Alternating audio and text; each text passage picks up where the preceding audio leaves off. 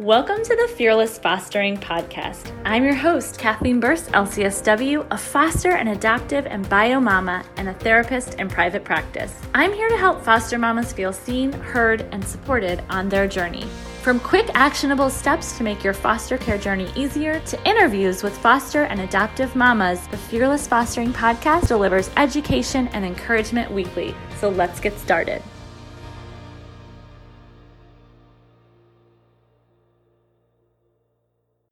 Welcome back to the Fearless Fostering Podcast. I'm your host, Kathleen Burse, LCSW, and today I am chatting with another foster mama who is amazing named Jules. Thank you for being here, Jules. Thanks for having me. Absolutely. So can you give us a little bit of background about yourself and your family right now? Yeah, so I am a foster mom now. I actually grew up in a foster home. My biological parents were foster parents, and my two youngest sisters were adopted through the foster care system after a collective 7 or 8 years in our home. So we became a foster family when I was 6, and our home closed when I was in 9th grade, I believe. So for most of my formative years, we were a foster home. Mm-hmm.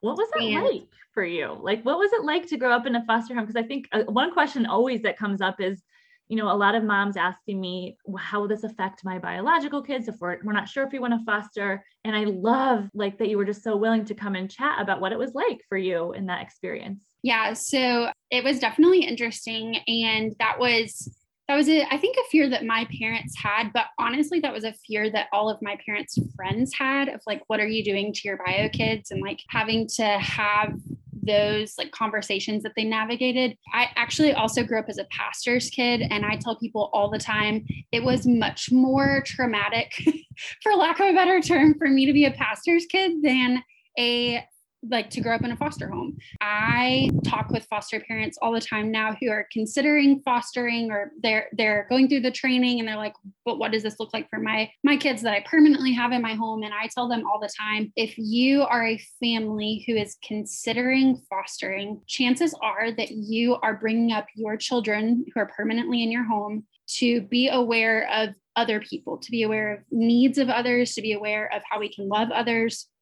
And I think that my parents really gave me a gift in opening our home. We were actually a therapeutic home. And so the things that my parents said yes to were a little bit more difficult maybe than what they would have said to had we not been a therapeutic licensed home. And so the things that my eyes were open to were just a lot more than your average 6, 7, 8-year-old. And I learned to have compassion from a young age for kids who were my peers and things that they were going through. I remember specifically this kid in 5th grade, he peed his pants, and that is just not a typical 5th grade behavior. And everybody was making fun of him. And I remember thinking, I don't remember how I specifically handled it, but I remember thinking to myself, that's not normal that a 5th grader would pee his pants. And I bet something's going on that's just making him upset.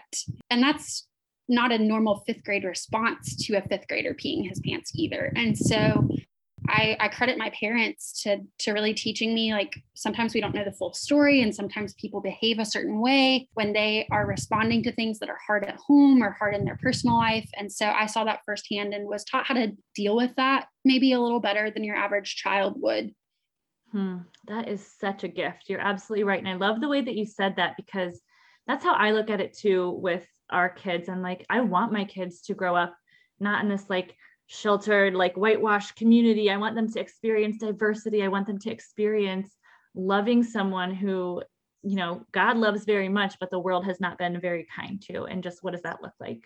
Well, and from a gospel perspective too, I saw a real tangible example of what love is and what the gospel looks like from a very young age, to say God has called us to love our neighbor as ourselves, and our neighbor can look like a lot of different things. And sometimes that looks like kids that reject our love. And I saw my parents really, really navigate what grief looked like. I remember, I think I was in third grade, I saw my dad really like cry for the very first time. My sister went home to her birth family for a time, and we thought it was the end. God writes stories that we can never imagine, but I saw my dad collapse in a parking lot and just sob his eyes out. And how my parents navigated that, it still sticks with me to this day, of like appropriately handling grief and saying, if I believe what I believe about God, then this is what my life has to look like. Whoa. Okay. Well, I have huge tears in my eyes right now because that is so powerful. And just what a hard thing for you to have to see, in third grade, but also just like you said, like it stuck with you in a good way that like, this is our opportunity as foster parents and believers to really walk the walk. And if we say we believe, and if we say that this is God's heart, then wow, what does our life have to look like? And what does it get to look like because of that choice to believe that? Yeah.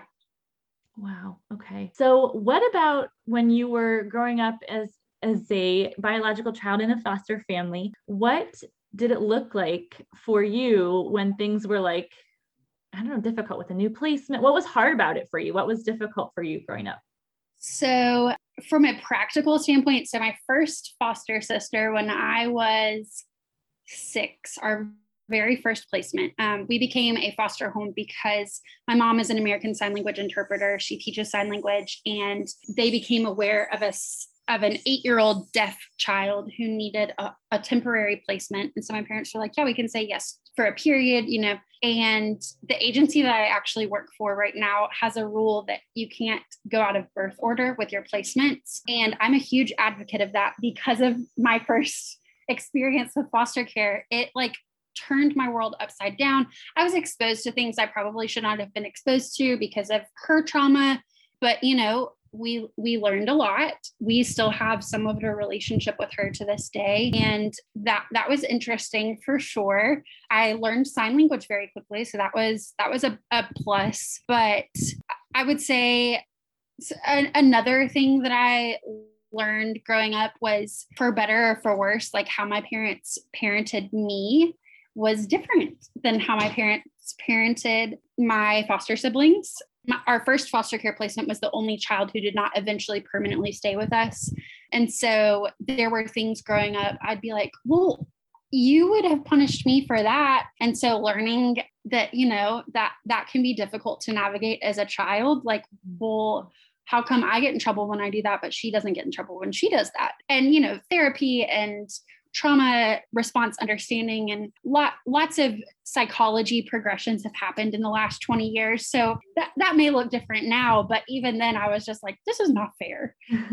But having those conversations with my parents is like, well, this is because this, and you did not grow up in this atmosphere. And so there are consequences when you do this because you understand the implications and the consequences of your choices and your behavior. So I would say those were some things that specifically stuck out to me, but honestly, it was just, for me, normal life because that's how I grew up.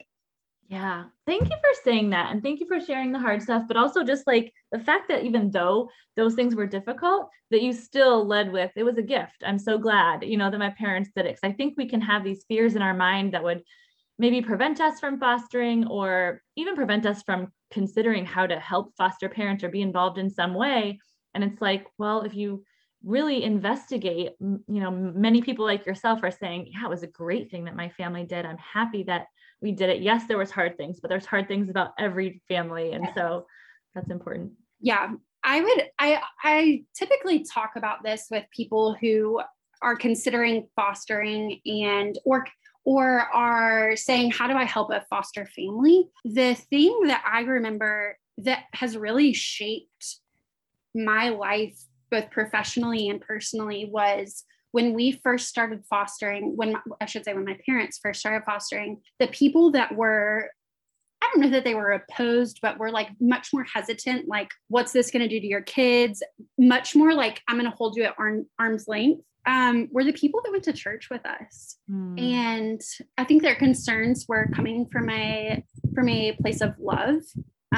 They out of care for me and my other biological sister, but the people who really stepped up and supported my family, with the exception of one person, were people that I went to public school with, like their parents who necessarily maybe didn't profess Christ. Mm-hmm. And so the people that were stepping up and really caring for my parents and me and my sisters by extension were people who were just like, hey, I think what you're doing is neat and I want to help you. Not the people who we were in like Christian community with. And even from a young age, I saw that and I was like, that is not how that is supposed to be. Yeah. So how did that impact you? Like as you grew up and grew into your faith and made it your own thing, how did that work for you? So through lots of twists and turns and all of that, I eventually decided that I wanted to do some kind of family ministry professionally, vocationally. And so I went to seminary in Alabama and I met my husband there, and through my schooling, actually found a church that does foster care ministry just like exceptionally well here in Alabama, and had an internship at that church. And we really found a mentor. I found a mentor at that church who poured into me and said, I really think this is a calling in your life. How can I help you with this? And she introduced me to the agency that I now work for. And they are a Christian nonprofit foster care licensing agency and are supported primarily through churches. And so our foster families come from churches that support us.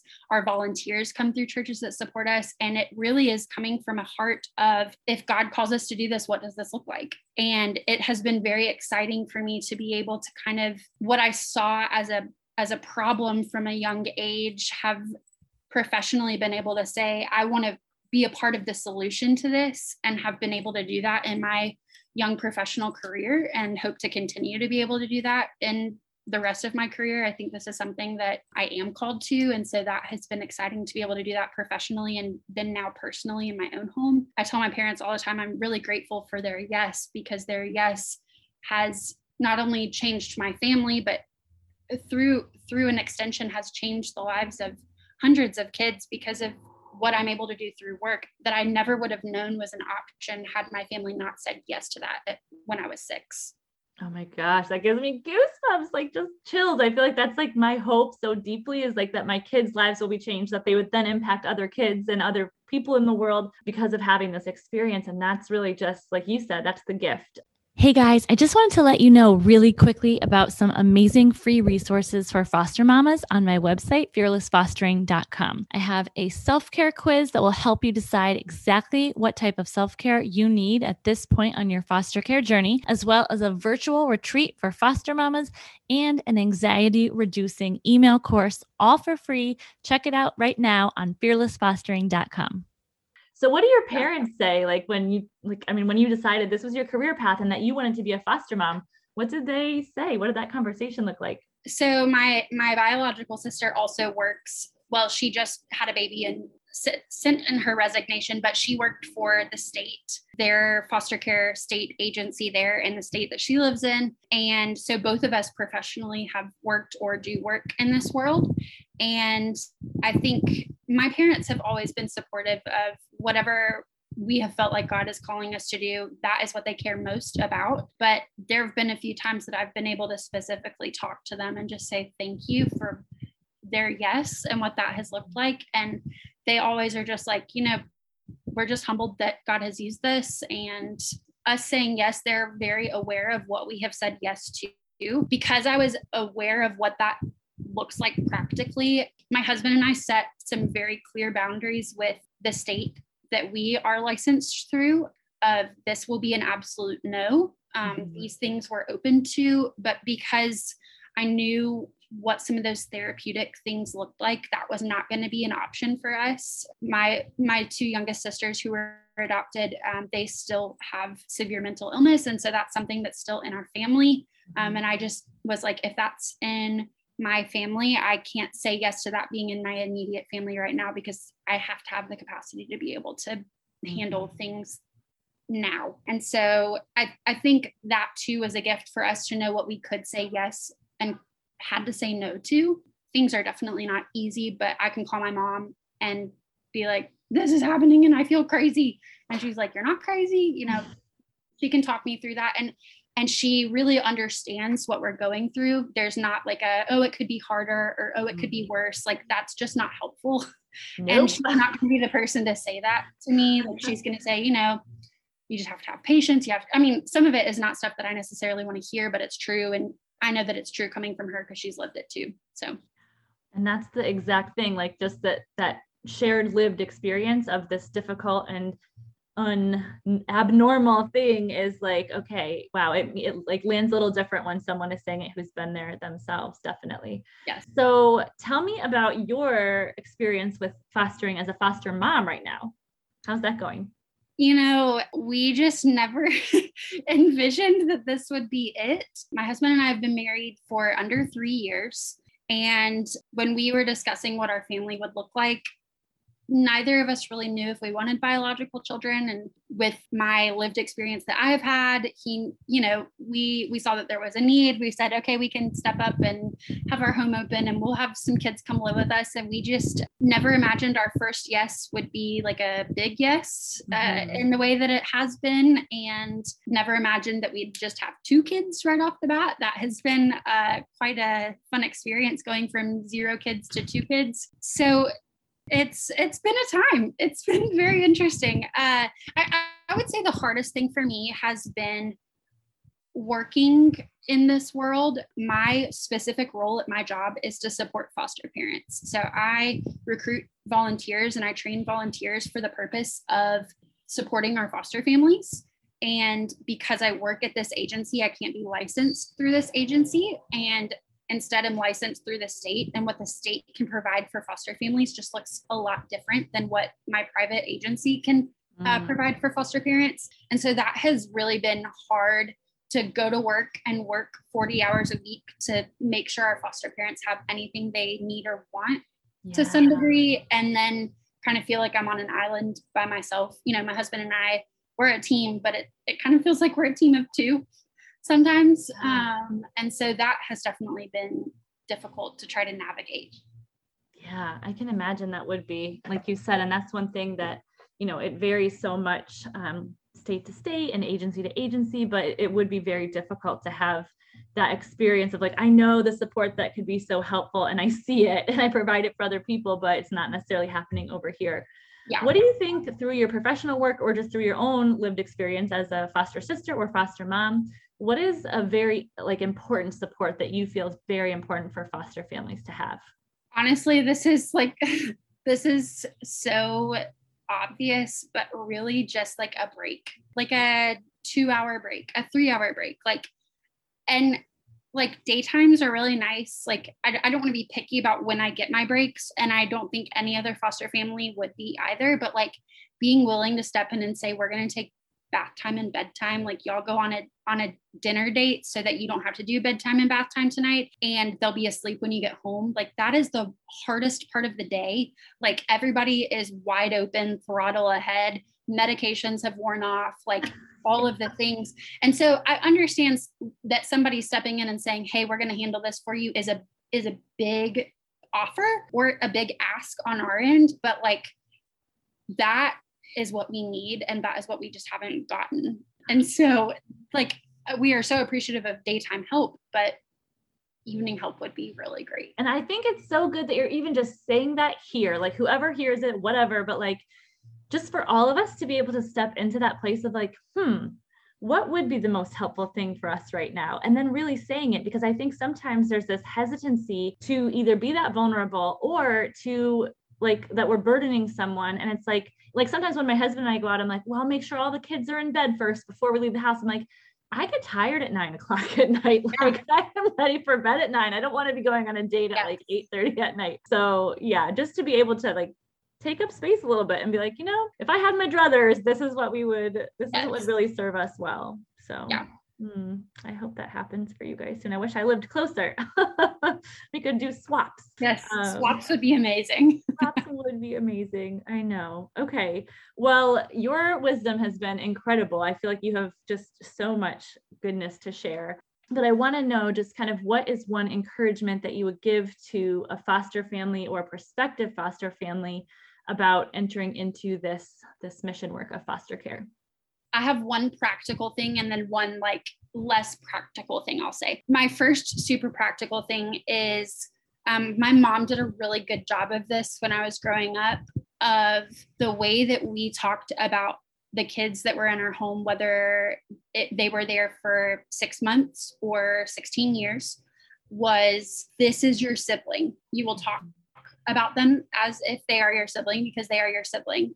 One time I was in a bad mood and she was like, I need help with your sister. Can you help me do this with your sister? And I was like, that's not my sister. And oh, that was the watch out now. But I think so often I think out of like a protective capacity of our own, we are like, well, that's not my kid, or we allow our kids to be like us versus them or whatever. But that matters for the kids who are placed in your home and the kids who are always in your home, that it's not an us versus them mentality. And I think that's something to consider as you pray about and think about fostering, that is super, super important. But also, this is probably like a little bit opposite of what I would be expected to say. Fostering is not for everybody. Like the act of fostering is not for everybody. It is a very hard thing. There is just no way to sugarcoat that. And I don't think it should be sugarcoated, but doing something in the world of foster care is for everybody. This is a very real thing that's happening in our nation, that's happening in our states. There are lots and lots of kids who need homes. And for the people who are saying yes to having their homes opened, they need support, they need help. And so if foster care is not an appropriate yes for you, either in this season or just in general, that's okay. There should be no guilt associated with that. But the whole everybody can do something is true, very true here. Like dropping off a meal, helping with laundry, babysitting in the evening, like whatever that looks like, whatever you can say yes to, there is an appropriate yes. And whether that looks like getting to know a foster parent that you might know in your community, or if you don't know of foster parents in your community, reaching out to agencies, whether they're nonprofit agencies or state agencies, and saying, hey, I can't say yes to fostering, but I want to say yes to something, that would just be huge. And I think people would be like, okay, there, you can help us with this, this, this, and this. So knowing that yes is not appropriate always in this world, but saying yes to something is. Yeah, I love that so much. That is such a good encouragement and such wisdom. And I also was just thinking, as you were saying that, like, if potentially more people were willing to foster because they felt they'd be more supported, and then the people who fostered and said yes to fostering did feel very supported, I think that would also have a very positive impact on, relationships with bio family members, and just extending as far out, into that experience of foster care for everybody. Because when everyone is better taken care of, we can show up better for each other. And yes. I think that would just have such an amazing ripple effect. So I think that's another encouragement for people to think about, is not only would you be serving this foster family, but you'd also be serving them like with rest and like care for themselves, so that they can show up better too, not only for the kids in their care, but for, the difficult things that they're navigating day to day with, court and yes, appointments and just difficult other stuff. So yeah. That's so good. Oh my goodness. Well, Jules, it has been such a pleasure chatting with you. And I literally just want to hand you over the microphone and just let you just keep going. And I feel like you definitely should come back on again because you have so much goodness to share. But I really appreciate you and wishing you all the best. Thanks for having me. This has been really fun.